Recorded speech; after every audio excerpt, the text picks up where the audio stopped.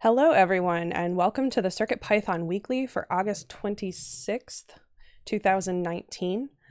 This is the time of the week where we get together to sync up on everything Python and CircuitPython related. This meeting is held every Monday, typically, at 2 p.m. Eastern, 11 a.m. Pacific time. If ever that changes, we post it to the CircuitPython Discord channel. We are on Discord.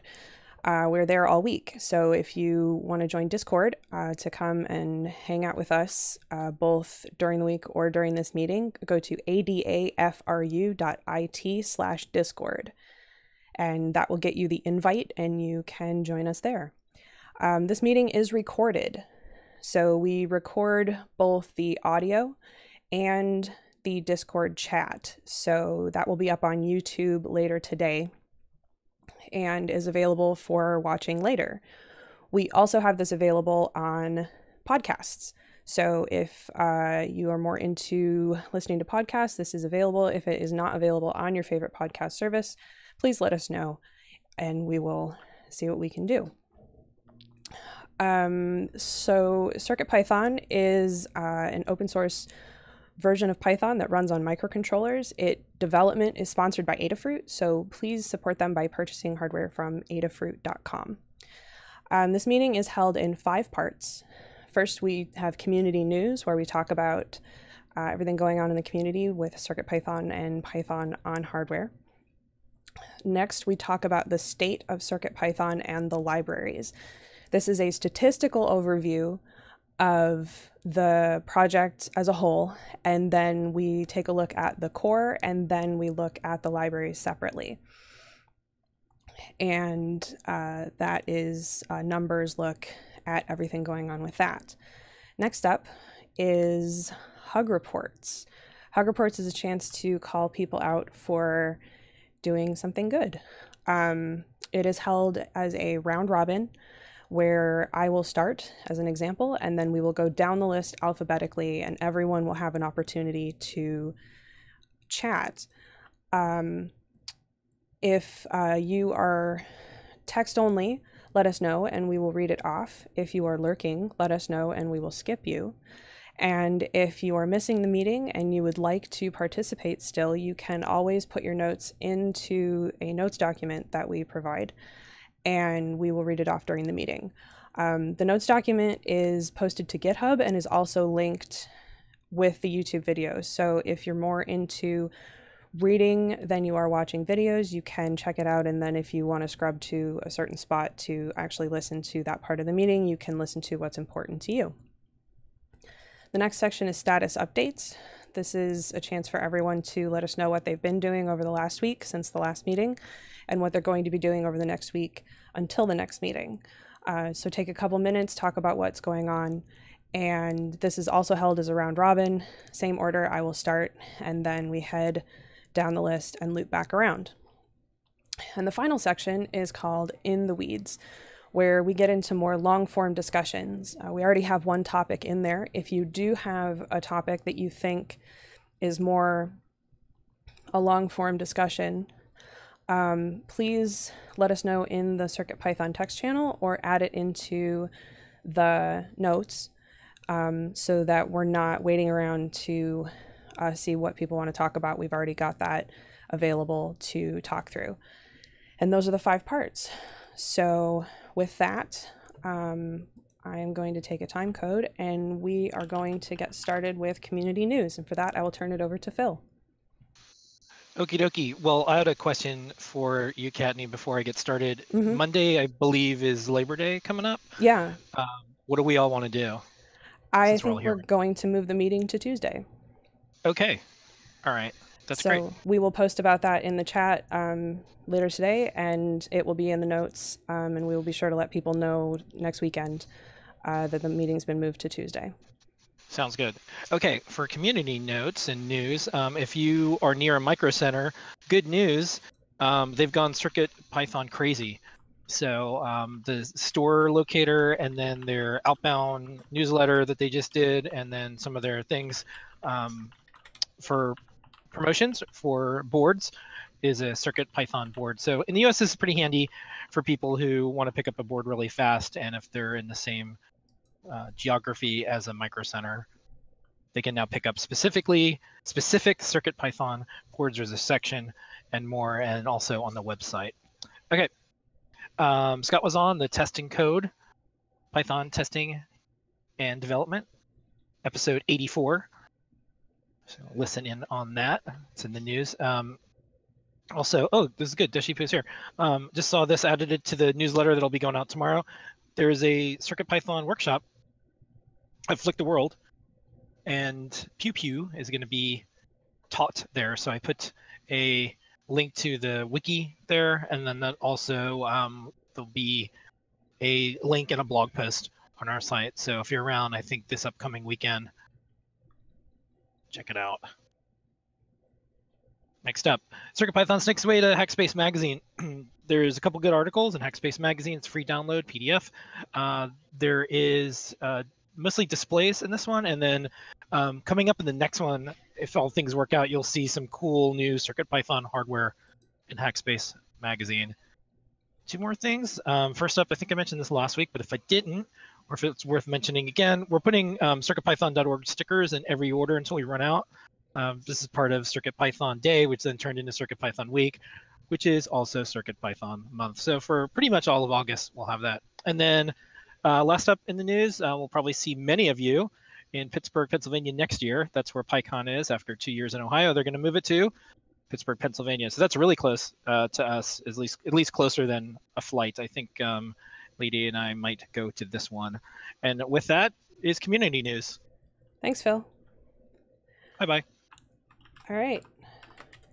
Next up is the state of CircuitPython and the libraries. This is a statistical overview of the project in terms of pull requests merged and issues opened and closed, and just general info about what is going on with CircuitPython and what is going on with the libraries. And the first thing we will talk about is the project overall.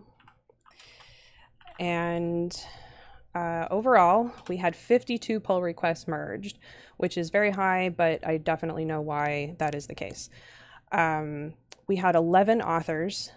I want to call out a couple names that I haven't seen before: Fiona Wim, M.S. Costi, and Aaron Averill. Thank you so much for joining us. And thanks to everybody else who has also been putting in PRs and helping out. We had 8 reviewers, which is also excellent. And then we had 21 issues closed by 9 people and 8 opened by 7 people. So that's good, because that means we are net pretty far down, which we haven't been in a bit. Overall, we are doing well. We had a sweep of PRs to make a basic change to the libraries, and those are almost completed. And once that's done, we can move on to the next major change. And we are heading towards a 5.0 release for CircuitPython, but there are a couple things that need to happen first. So once those are done, look forward to a 5.0 beta.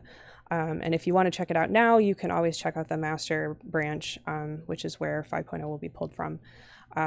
If you do any testing, run into any bugs, please let us know so that we can take a look at those. And with that, I will turn it over to Scott to talk about the core.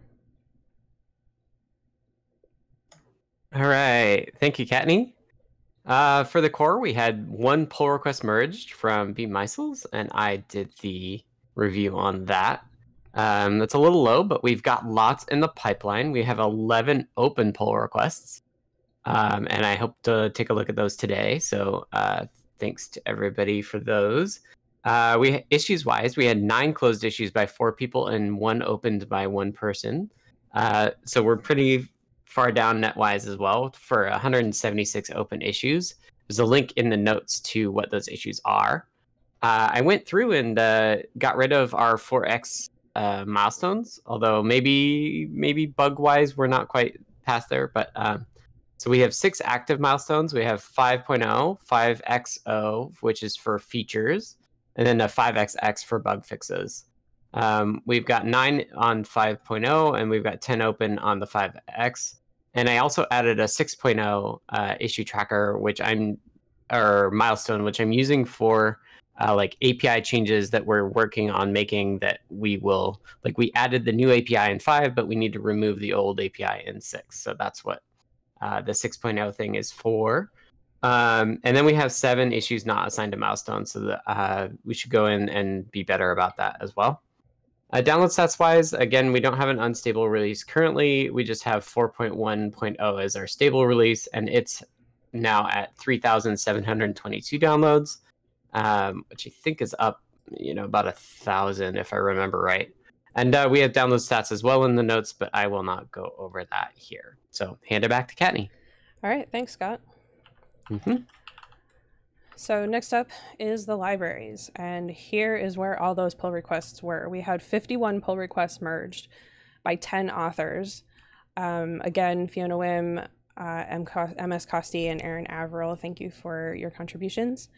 And we had 8 reviewers, so thank you to everybody involved with that. We have 49 open pull requests right now, and this is something that we are going to be working on, because we're definitely, some of these are slipping, and I will be taking care of at least 5 of them today, which are still from the changes that were made. But this is something I'll talk about in my status update. So we had 12 issues closed by 7 people and 7 open by 7 people. So we are net down, which is excellent. For 130 open issues, there is a link to circuitpython.org/libraries/contributing in the notes, which will get you to a weekly updated list of PRs and issues. And for libraries this week, we had many new and many updated libraries. Normally this is a very short list and I read it off. I am absolutely not reading it this week. If you want to see everything that we've updated and added this week, please check the notes doc or check circuitpython.org/libraries, which is updated weekly and can give you an idea of what's going on there. And that is the state of CircuitPython and the libraries. So next up is Hug Reports. Hug Reports is a chance to call out people for doing something good, which there is not enough of, so we put some effort into making sure that it's something we do. We will do this in a round robin where I will start as an example, and then we will go down the list. Everyone has an opportunity to speak or to have their notes read off. If you're lurking, you may or may not have already let us know. And we will skip over you. If you are text only, please let us know and we will read it off. So it's if you don't have a microphone. And if you want to speak, then we will check in with you as we get to you alphabetically. So let's see. First off, I will get started. Okay, good to know. I'll get started. So first and foremost, huge hugs to Carter and Jerry for jamming through library PRs. I got started with them, and by the time I came back to them, most of them were done. So that was amazing. Scott put in a change to a lot of the libraries, almost half, and we needed to actually test all the PRs, and Jerry and Carter jammed through most of it, and that was amazing and greatly appreciated.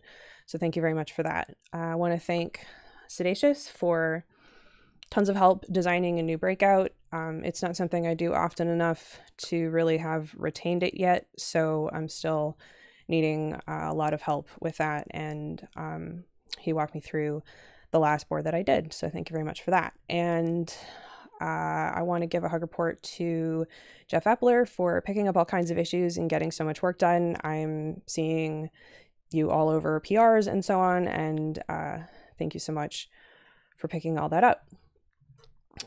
And I believe next up is Kinger North. Hello there. Yeah, I have a hug report for Sedacious for some work that he did answering a question in the forum for someone else on the PyRuler, which actually worked out really well for the Mac code that's required. And by doing that, I was able to make some changes and then had to reduce some space because of trinkets. But that's beside the point. And just a general hug to everybody else who's been reviewing everything and working on all of the new features, because it comes in quite helpful when I need to look something up. I can usually find information about it, and you people are on top of it. Great. Thank you. All right. Thanks very much. Next up is Maker Melissa.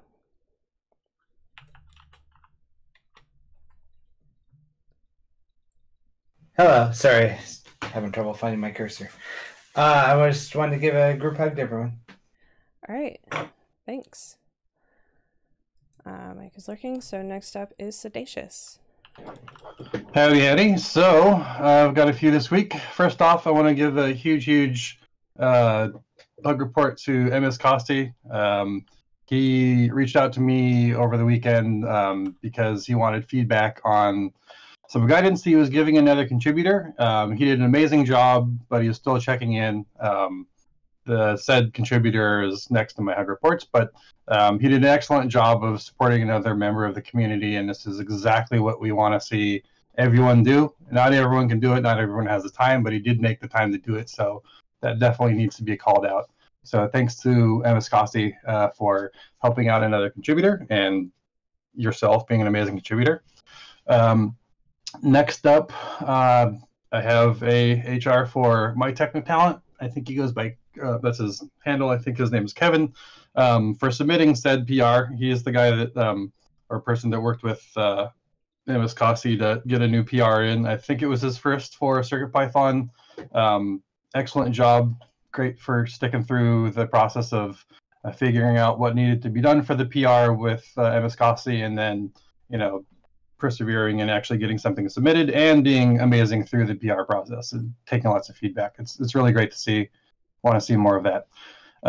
Next up to Mike B, Katney, PT, and Lady Ada for helping me get my first 2 blog posts submitted. Lots of little tidbits and helps and pointers and tricks from all of those guys, and I really appreciate it. Another one for Maker Melissa for giving me some pointers on some display I/O stuff, and another to Scott for additional help with NRF display I/O support. And that's it for me. All right, excellent. Next up is Summersoft, who is text only, so I will read it off. Hug report to Scott, Jerry, Carter, and Katney, and anyone else I didn't catch in the email procession for helping update libraries to handle the removal of the I2C stop keyword argument. And to Dan and Scott for Mixer PR reviews. And then next up is Tammy Makes Things. And I'm actually here with voice today. For Excellent. so Welcome. That's awesome. So thank you. So I want to give group hugs to everybody, and an especially a hug to Katney, because your Pi Ohio talk inspired me to take on some things I want to do, even though I don't totally feel ready to actually do them. And one of those I'll talk about in my status update. Excellent.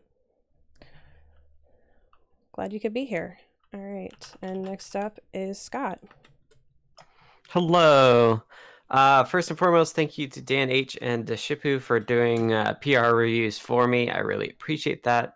As a couple of folks have already alluded to, Katney, Jerry, and Carter, thank you so much for basically letting me hand off a bunch of those small library edits that I did to get rid of the stop keyword arg.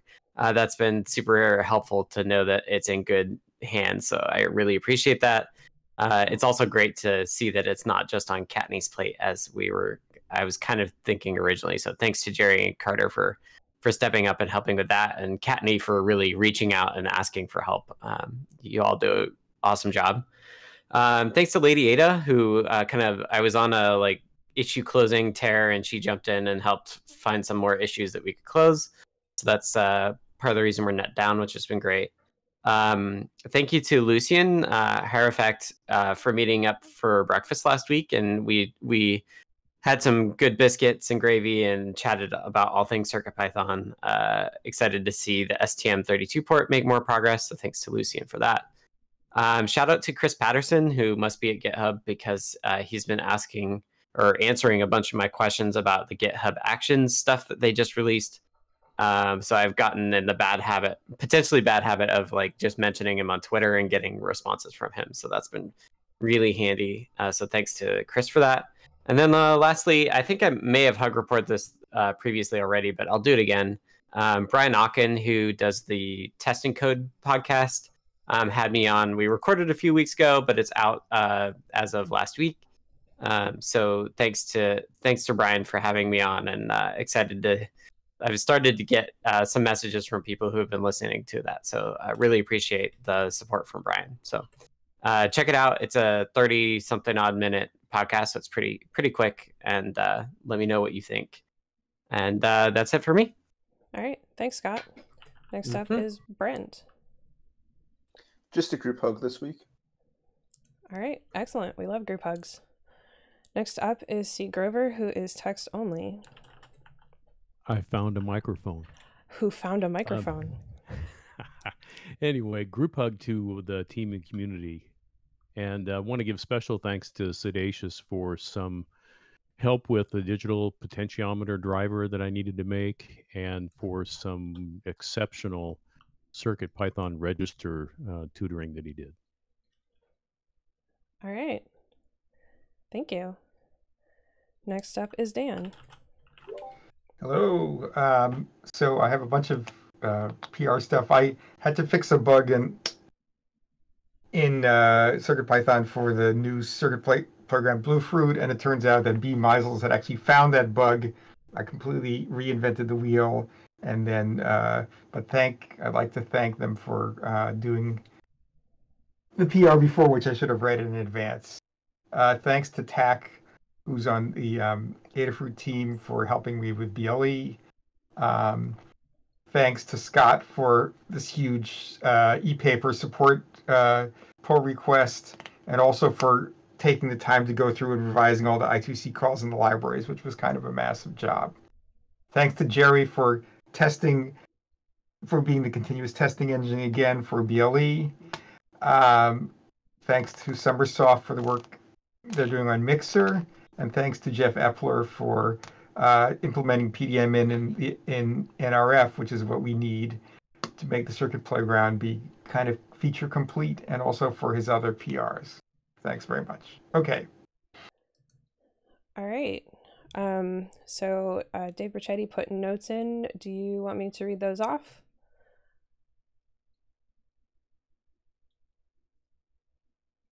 I am going to go ahead and read those off after taking a time code. Dave Brachetti says a hug report to Lady Ada for being an excellent role model for the boys and girls in my classes. Oh, excellent. All right. Next up is Deshipu, who is text only and gives a group hug. And next up is Jay Epler. Oh, that's me. Well, I want to give a group hug times 100 to everybody because I just received a little good news and I'm overwhelmed by it. And maybe I'll be able to tell you more about that in a week or so. But yeah, it's a good day. Thanks, everybody. You're welcome. Thank you. All right, next up is Jerry. Yeah, thanks to Scott for cranking out all those library updates for the I2C, and Kattni, to you for putting out an easy to follow request for help. So it was really easy to jump in and do some of those. Glad to help. And just a group hug to everybody, because there's so much coming out, so many new libraries and guides and things to play with and try and break, that it's hard to keep up with them all. All right, excellent. And that is hug reports. So next up is status updates. Status updates is a chance to sync up on what everyone's doing. That's actually how this meeting started, was a chance for the core devs to sort of sync up and figure out what was going on for the week and what had happened over the last week. And it moved amazingly into this massive community meeting, which is excellent. So what you'll do here is take a couple minutes, talk about what you've done over the past week, talk about what you're going to do over the next week. And we'll do this again in a round robin in the exact same format, where I will start and then we'll move down the list and loop back around. So I will start. And last week I finished a CircuitPython redo of the MicroPython OLED watch guide. It will not be re-released until 5.0 is released because it needs 5.0 and the a 5.0 bundle only for the purpose of keeping things not being confusing for people downloading, because we instruct people to download the bundle that matches the release. And what we don't want to do is hard link to a latest build, because that immediately turns into a mess. So we want to have a release out, and since it requires display IO support for OLEDs, which is in 5.0, we will be waiting until that is released. So that's queued up, but waiting on that. I finished a guide on how to use Pylint. It is based on expecting that you are doing a code example, for example, for a guide. So it uses our Pylint RC that we have on our Learn system repository, and explains in general how to install Pylint, the version that we're using, how to get it going, and how to read the output, and then explains in detail a couple of examples of errors, and then links to the massive list of errors that you could potentially experience, so you know where to find resources on how to figure that out. Should come in handy. I know it can be really annoying submitting your code and waiting for Travis to fail on Pylint and then doing that over and over for a long time. So the idea is to get you set up running it locally so you can do all of that on your own, and then by the time you submit the code, it's all set to go. And then started in on the stop keyword argument PRs, and that's where I got to last week. So this week I need to finish the last of the stop keyword PRs. I believe there are 5 left, 1 with changes requested and 5 more that need to be tested. Then I have 3 new product guides that I will be starting. One of the guides already exists but doesn't have CircuitPython code in it. The next one doesn't exist and doesn't have CircuitPython code, so that one will be starting the basics of it, and then Lamore will be picking that up after I get through with that part. And the last one is the Circuit Playground Bluefruit, which will be massive because it will be exactly like the Circuit Playground Express guide. However, it's enough of a different product, obviously, that most of what's in there will be new and fresh and fun, with new photos and so on and so forth. So that one is going to be definitely a lot of work. Other than that, I have some miscellany to deal with. This is sort of out of order because it's the most important thing I need to do is sort out the library issues and PRs thing. We want to make some changes to AdaBot to provide some better information on outstanding issues and PRs, so we can better manage them, because currently we're really not managing them at all, which is why we have so many open PRs, and the outstanding issues may not be so much of an issue, but the outstanding PRs definitely is. So that is something I need to work on this week for sure. Otherwise, some general things are that we're going to remove support for the 2x and 3x bundles, which also means removing 3x backwards compatibility from libs. If anybody's interested in what is probably a fairly simple pull request, who would like to get started contributing, let me know. That's I can think of at least one that will actually be fairly simple and easy to explain, and something that you would be able to do if you want to contribute. I'm going to file an issue on the bundle for this, and we are going to hard link to a final build for each of them in a guide. So there's a place to point people to when they say, oh, I still want to use 2x for whatever reason. Then there will still be a bundle that exists, but it will be done as of the next couple weeks. I need to add a note to the Circuit Playground Essentials analog in page about getting pin values. It's not actually mentioned anywhere because the example uses a potentiometer, which has a helper function, and in there is where you call pin.value. And so just raw how to get your analog data from a pin is not actually mentioned anywhere in any of the major guides. And it was brought to my attention by Dylan, who apparently struggled to find out how to get the joystick values on PyGamer, and suggested that I add a note somewhere, and I think that that is a very valid point. So I'm going to be doing that, and then we'll be able to link out to other guides from that section of the analog in guide, because putting it in the PyGamer guide didn't make much sense since it seems like something that might be useful elsewhere. And then lastly, the original way that we were tracking the CircuitPython library issues and PRs was through a GitHub issue that is on the CircuitPython repo, and I need to deprecate that officially. I thought that I had. Carter brought to my attention that I had not. We are tracking them now via circuitpython.org, so I have a place to point people, but I need to go and actually do that to that issue. And that is what I will be doing over the course of the next week, and probably longer. You'll probably be hearing very similar updates for the next couple weeks.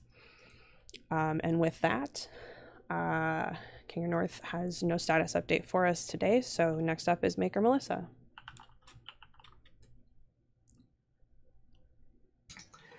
Can you come back to me? It just signed me out of the document. Yes, I can. It'll take me a minute. Next up is Sedacious. Howdy. So last week, what did I do? I finished up some polishing passes on the MSA 301 accelerometer drivers. So that's another pair of drivers that's out, ready to go. I also, because of that, was able to ship the guide for said sensor. So that's out as well. And let's see, what else did I do? I assembled the TLV 493D protos that Kattni designed. Got them assembled. I'm going to be doing some testing and doing a driver development on them this week. In doing so, I had the, I'm not going to call it brilliant because whatever, but I thought to turn a PyPortal into an I2C scanner, because that's the first thing I do whenever I build a new proto is scan it for I2C to make sure it shows up and is willing to talk to stuff. So that was super handy, and I was able to just one by one just plug in all the sensors. Probably tested them all for basic functionality within 30 seconds or something. So that was a productivity win. I may make a thing out of it. We'll see. What else did I do? I made some progress on the keypad that I've been designing. Been going back and forth on some design decisions. Decided to just pull the trigger on throwing the kitchen sink into it and just seeing what happens. So hopefully I'll get that shipped this week. One big super fun thing was I went and toured Pixar with my wife on Friday. She's got a friend from work that was able to, or a customer from work that was able to get her in. Pixar is my wife's Adafruit, as it is to me. She's wanted to work there forever. She was able to get in and talk to some fancy people, and she was super happy. The whole tour was amazing. If you can ever go, I suggest it. As a side note, I got to see some actual Oscars, which was really cool. So this week, I'm doing some more CLV testing and driver work on that as well. I I have a literal pile of StemmaQt protos that I have to work my way through. So StemmaQt all day, every day. We'll be seeing a bunch more of those coming through. As I previously mentioned, I'm going to finish the Rev A of my keypad. Going to get that running KMK, the keyboard firmware that's runs on CircuitPython, so that's going to be fun. Also, very important work I have to get to this week is initial brainstorming on my Halloween costume. I came to the conclusion that being a Adafruit employee and not having a super sweet Halloween costume is just an opportunity that's way too good to pass up. So I'm going to put a bunch of effort into that and hopefully get some quarter of the things I think up done by Halloween. And that's it for me. Good luck with that. All right, Melissa, are you ready? Yes. Excellent. Okay, so last week I finished up my guide for a Stream Deck controlled message panel. And then I also created my first Fusion 360 design for that message panel project. I worked on setting up TensorFlow Lite on the Raspberry Pi 4, which involved a bunch of research. I tested a couple of form issues, such as some e-ink text not displaying correctly on the user's display, but worked on mine, so we're trying to still figure that out. And I started getting set up for testing the e-ink pull request for Scott, and I'm actually kind of doing that right now. So this week I'm going to continue working on the TensorFlow Lite setup and learning about the Cocoa models. I'm going to start writing a guide for how to get the TensorFlow Lite set up on Raspberry Pi. I'm going to be testing the e-ink pull request. I'm going to try rewriting display button CircuitPython library to work like a group to see if we can do that now. And anything else that comes up.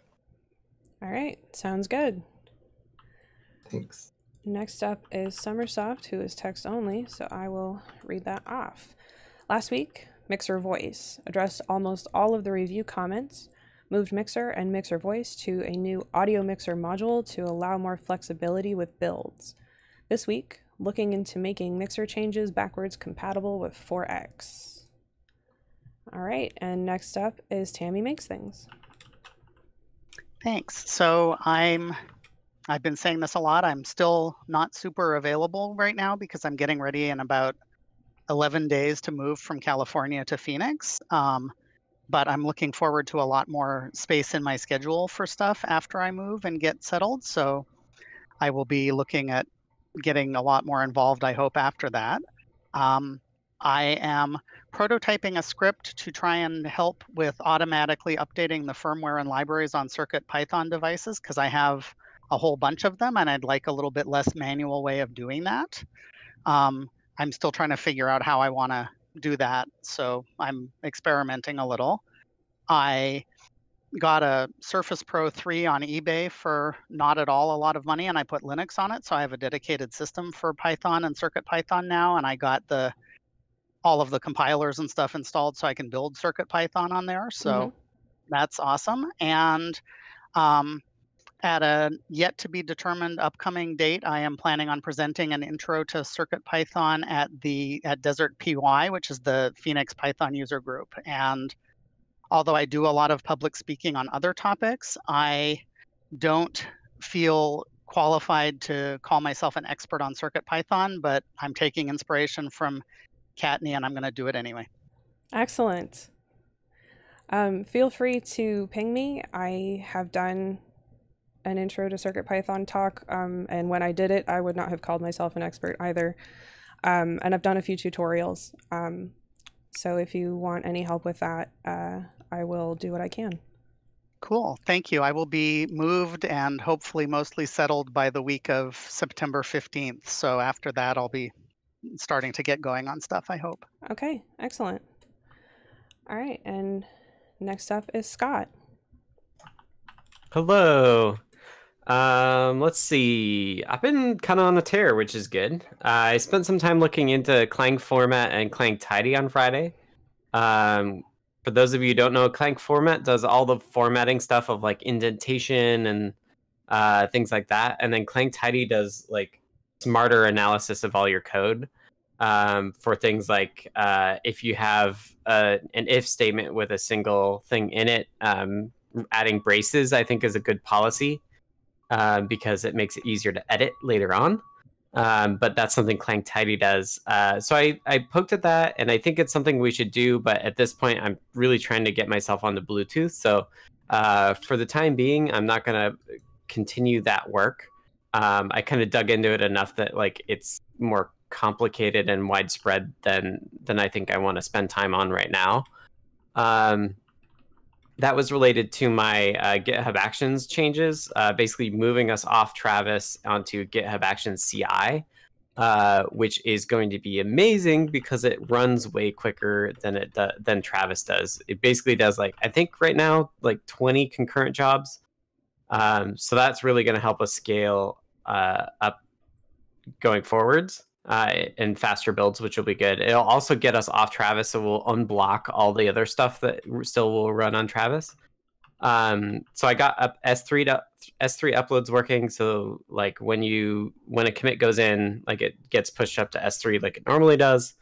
And also, or the thing that I need to get working still is pushing up all the release artifacts up to the release itself. So that is the work that I'll be doing today, or well, this week, probably in the next couple days.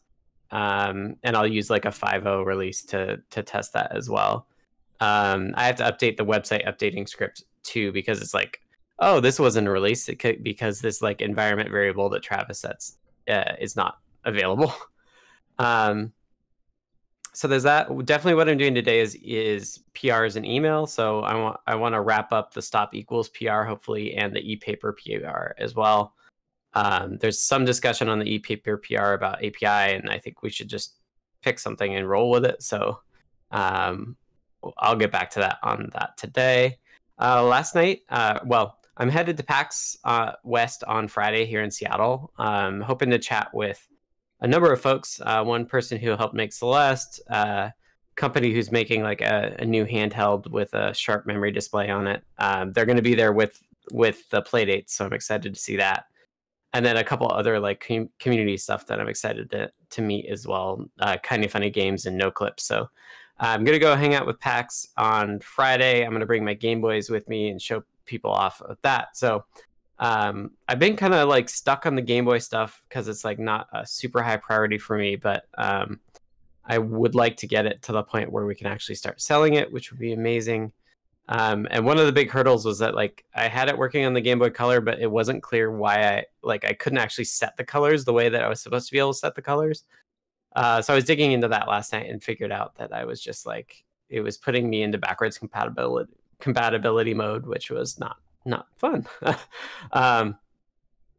So yeah, I got that working. It's super exciting. I'll probably hack on that this evening as well to get like proper colors showing for like the Celeste game on there.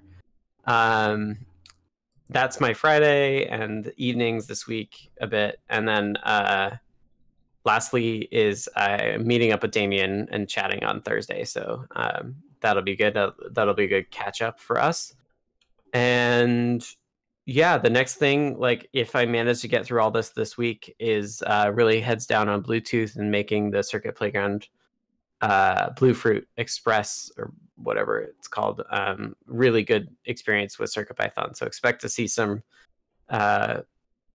interesting things coming out of that over the next few months. And so I'm excited to work on that. I have them sitting on my desk and I haven't even opened them. So I'm definitely ready to move on to some other stuff. So that's where I'm at. Excellent. Thanks. Next up is Brent. Hello. This past week, I built and released a good number of CircuitPython libraries. BinASCII, which does conversions between binary and ASCII. HashLib, which does secure hashes and message digests. RSA, which handles encryption, which is used by HashLib.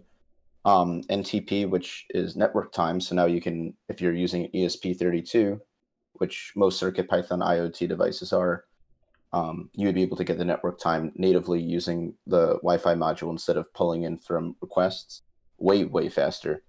and a JSON Web Token JWT authentication library. It took a while for most of these libraries to take form because they work with each other. I had to do some small bug fixes to make sure they remain compatible with each other as I kept building them. Small updates to Mini MQTT, which is our MQTT library for stability. All of this has actually been just so I could build a Google Cloud IoT core module. And that module is finished, and I think the final PR is on there. And I'm building a project and a learning guide for it because it's actually a kind of complicated system to use, both in validation and in like just getting yourself online. It's difficult, but it's actually easier with CircuitPython than it is with anything else.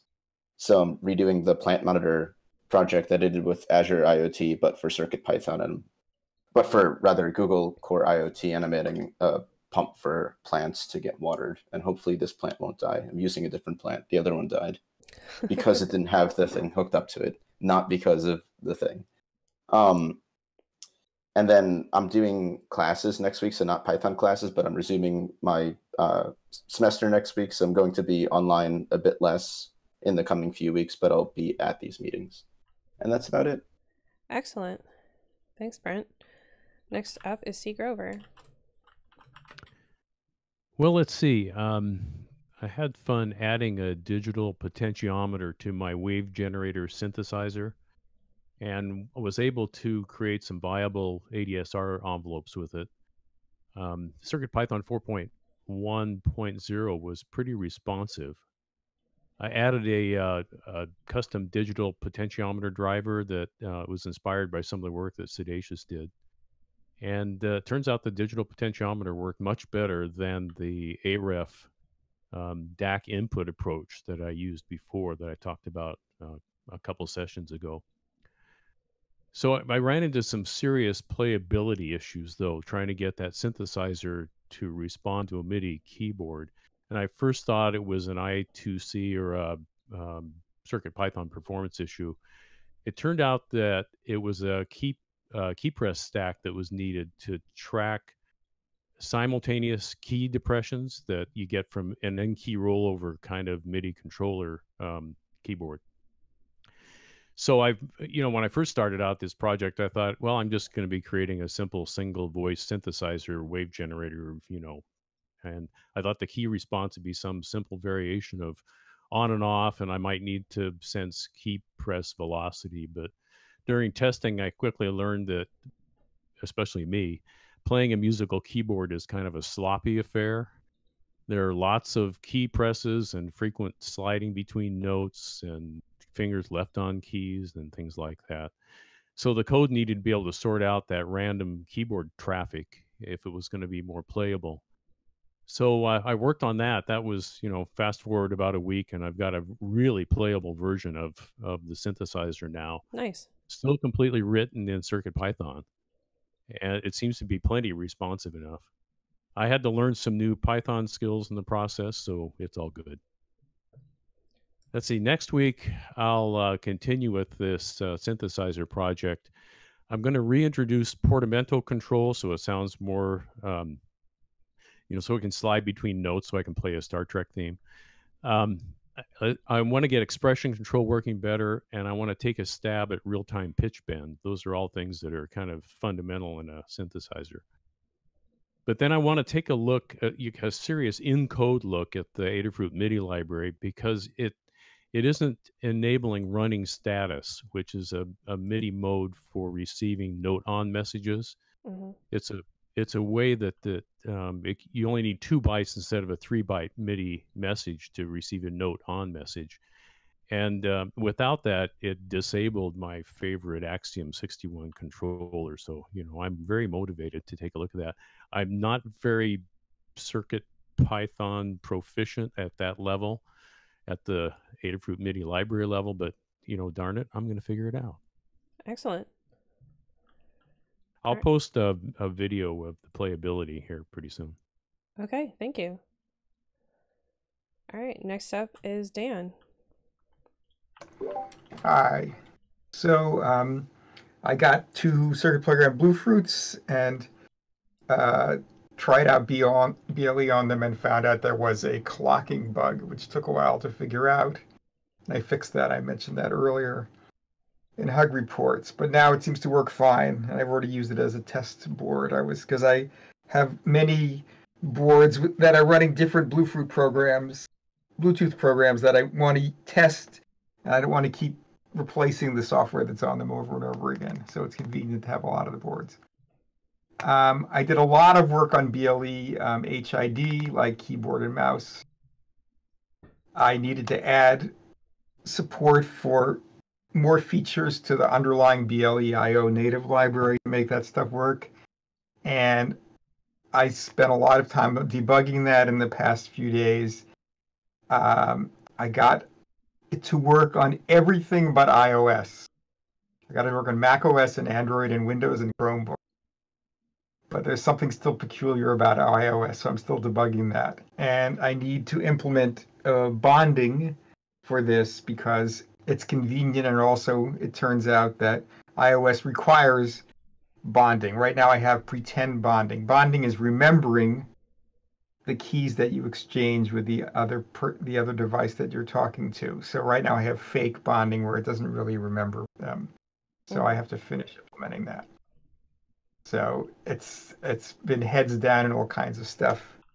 And now I know how to look at logs from iOS and things like that.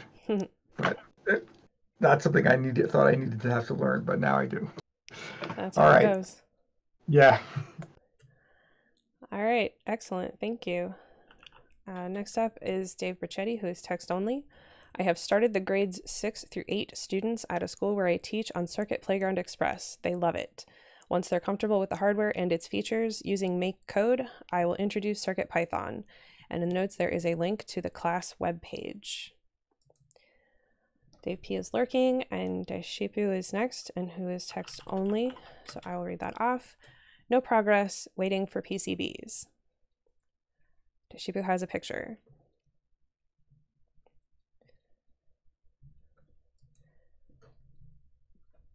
And I will assume that will be, there it is. Excellent. So there's a picture in the chat.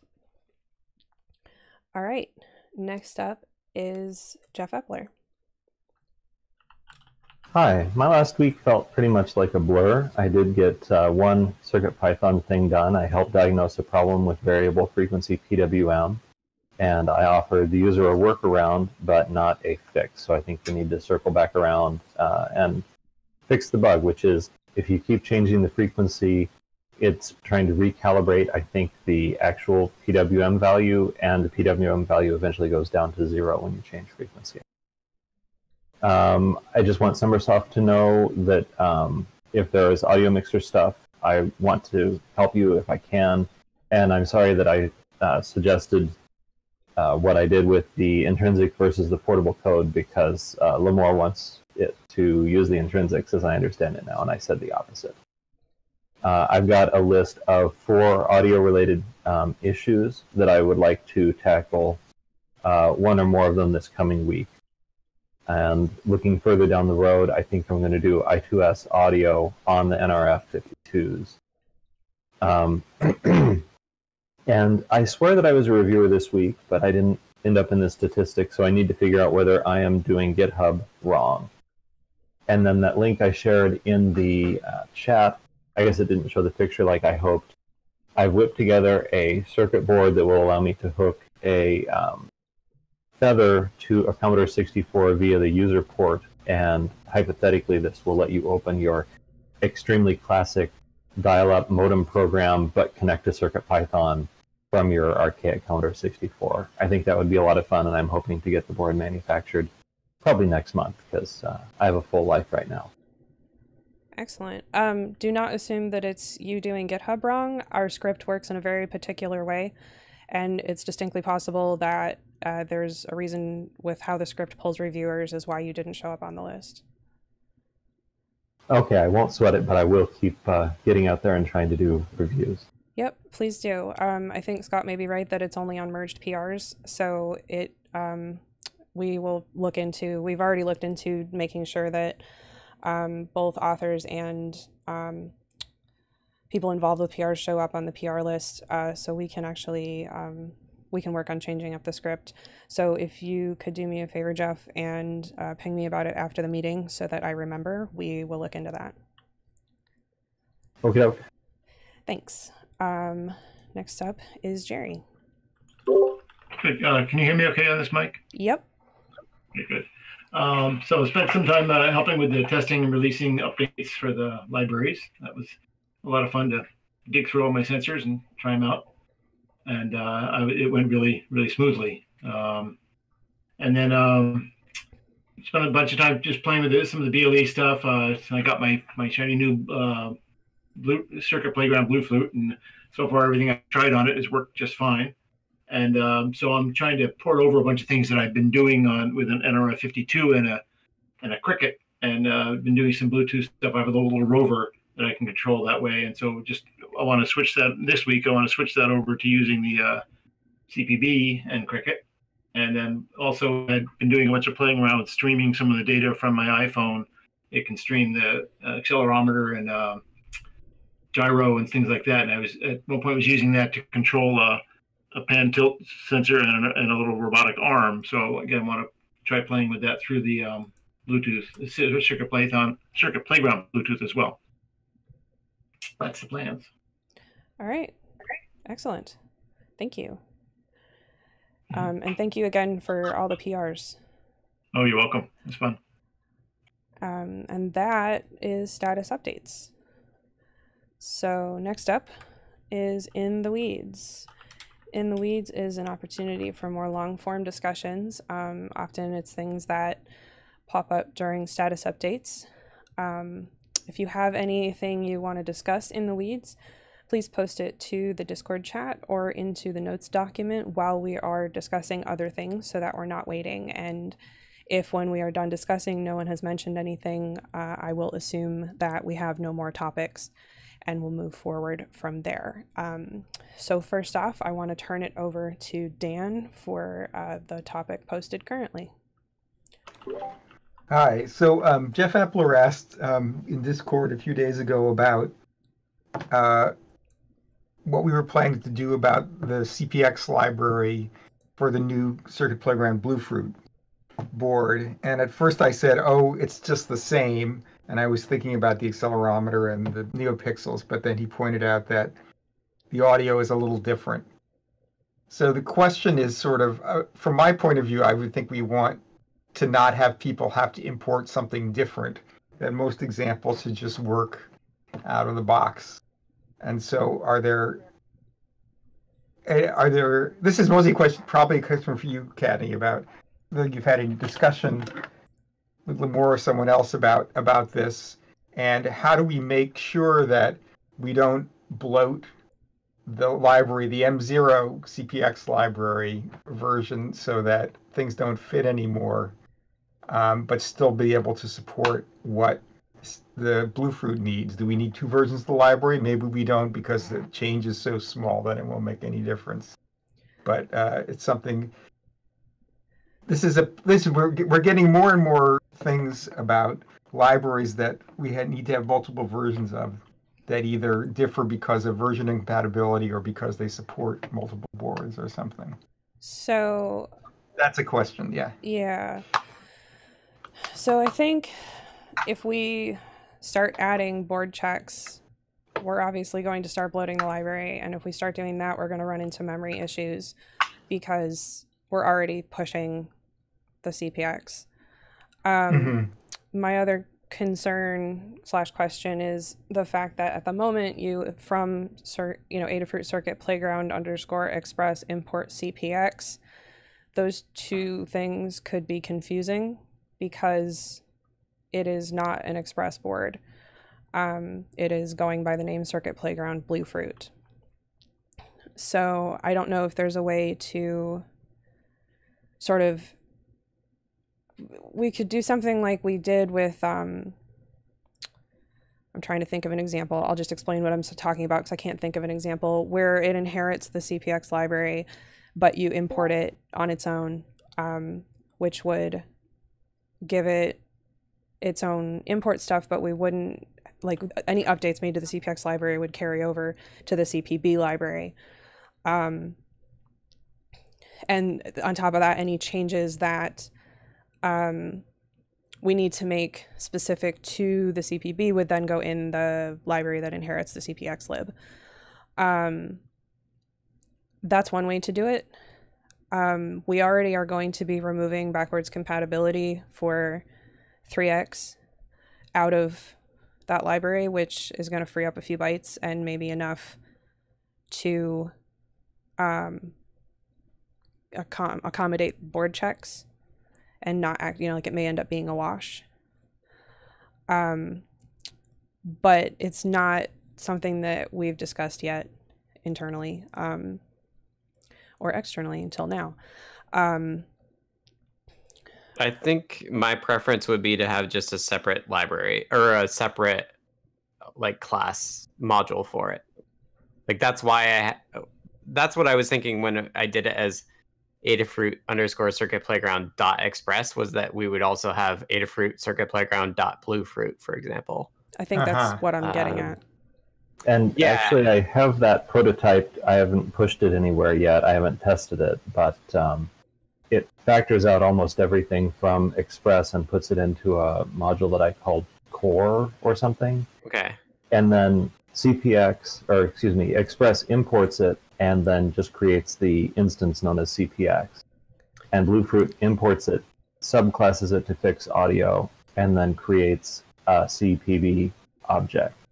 I would almost not even bother doing an inheritance thing, because the other thing you have to think about is infrared is not supported on the Bluefruit. Okay. And potentially we'll want to add some super basic Bluefruit or like Bluetooth functionality there as well. I'm just picturing like what the read the docs page looks like.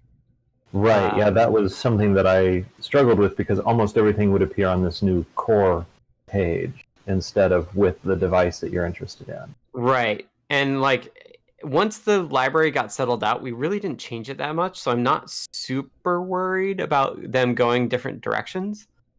So I think my bias would just be like, don't bother with the inheritance, just like copy it and then remove the stuff that's irrelevant and include the stuff that's still relevant. So do you think the name of the instance in the new library would be CPB, say, for instance? You're talking about the singleton? Yeah. Yes, I would. That's what I would want. Sort of, maybe it's not a huge issue, but we have so many examples that could run on either board, and now we have to go back and change them. I mean, we might consider making a new library or kind of making an incompatible change to the library where you just say import CP. Right. Or something, and then you could say like, well, which one are you going to import? You might even be able to hide which one you're going to import and have a generalized. I mean, what I'm just thinking is that we have a vast amount of code that people are going to have to edit to be able to use on the new board, or we have to put in like comment this out and uncomment this or something. It's just I'm not a fan of. Yeah, I'm finding like with all this display work I just did for like all the e-paper stuff that Melissa's going through, like my bias was to actually just have one file per board, right? Like one file per product, put the product URL in the file so that, like, people can find it, and if there's some duplication, that's fine. Like, I agree with Kattni that like having options commented out is not the right solution. So we have these really, so in the like welcome to Circuit Playground guide, we'd have a different welcome to CPB guide. We are going to. Yeah, the blinking, everything is different. It's like almost the same, but the CPX gets changed to CPB or something. Okay. So yes, what you could do is, and in the import line, you could say from Circuit Playground Express import CPX as CP, and then then it's one line to switch between the two. That's a good idea. Using like Python's ability to rename your import. Right. I just like there's so many shared mirrored pages where we don't really want to have to maintain 2 versions of the pages. So, Well, except for the part where I was instructed in that guide that those pages are going to have new photos and new everything, so they're not going to be okay. mirrored anyway. It's going to be new. Like the, Yeah, I think- the Circuit Python pages, the welcome to Circuit Python, that sort of thing, all of those will be mirrored, but the Circuit Playground Bluefruit pages will be unique to the Circuit Playground Bluefruit anyway. all right. Right. And I think that's the right way to do it. I think trying to be too generic can be very confusing for people who are just getting started. And I think breaking the API on something that we have made so prolific is probably not a good idea. Right. Mhm. Yeah, and I don't feel like we need to either. Like, I think the API is fine. So what I would say is, just for the examples like Dan's talking about, I would just do it as like put the as CP on there, just so it's easier to switch if people do want to. Like, don't put CPB everywhere. But I would still have. So when you're porting the existing examples to the Circuit Playground Bluefruit, yeah, modify them so that you're referring to it as CP everywhere below the import statement. So the top line would be from Adafruit _ Circuit Playground .bluefruit import CPB as CP. And then at least that makes it easy for people later to swap if they want to. So I think we can think about this. I brought this up not necessarily to make a decision, but just to kind of raise it. Yeah, I think, and if other people have some contribution to this, that's why I wanted to. Yeah, but I think that's an interesting idea, but it also makes it more complicated. Yeah, it's true. Yeah. It's another concept that people have to understand. Yeah, and I have thoughts on that. So we can take some time to consider this. Yeah. So let's just I think these are ideas. This is brainstorming. Yeah. And then I had said, like, the other thing here was, what kind of simple support might there be for Bluetooth in there? Probably something like working with the Bluefruit app, or whatever variation of the Bluefruit app there is. If there's a Circuit Playground specific one. So if people have ideas about that, we'd be welcome to hear them. Like, what do you want to see in a Bluefruit? Right now we have a bunch of examples about different kinds of packets and things like that, and it's all a little complicated. And have to think about how to make that as simple as possible. Okay. Are there any plans to freeze anything into the Bluefruit? No. Build? No. So since it's an NRF, it doesn't need it. Correct. So okay. Yeah, if we really found that some things were really large, but that's not the case. No, I think the space is an issue there. More, it was just whether it was something that was desirable to make it easier to use, but that's probably not the case. Yeah, no, the one of the nice things about the CPX is that you don't need a whole lot of libraries because it's all in there. But that's appealing, but probably not necessary. Right. Yeah. It does mean we're going, that we can't just have the entire guide be examples where we don't teach you how to import libraries. We have circuitpython.org/libraries now, so it's easier to get the bundle. You're not dealing with GitHub. The bundles are explained on circuitpython.org, so it's not confusing as to which bundle do I pick and why. So I think that it's just a matter of we are now teaching one more step. Yeah, no, that's fine. How to do things. I'm just curious what your thoughts were on it. Thanks. Mm-hmm. I mean, we could think about it. Right now, it's really convenient because you can just copy a new UF2 and you get all the software. It's just one operation to get the board up and running, as opposed to like it comes from the factory. Now we talked about having somebody look at updating libraries automatically. Mm-hmm.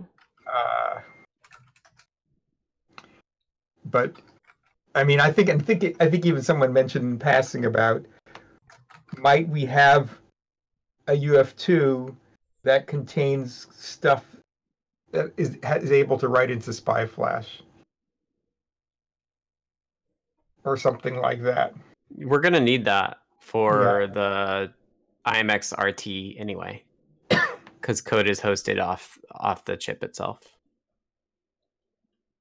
Right, but it has to understand. I mean, it could just write a raw SpyFlash, or it could understand FATFS or not. So right, a whole nother story. Yeah. Okay, well, these are just things that came up.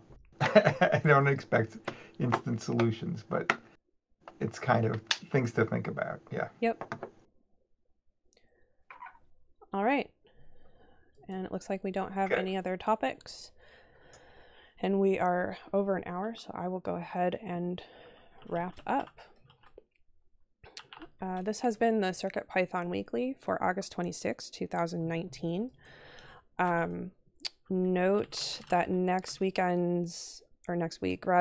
meeting will be held on Tuesday.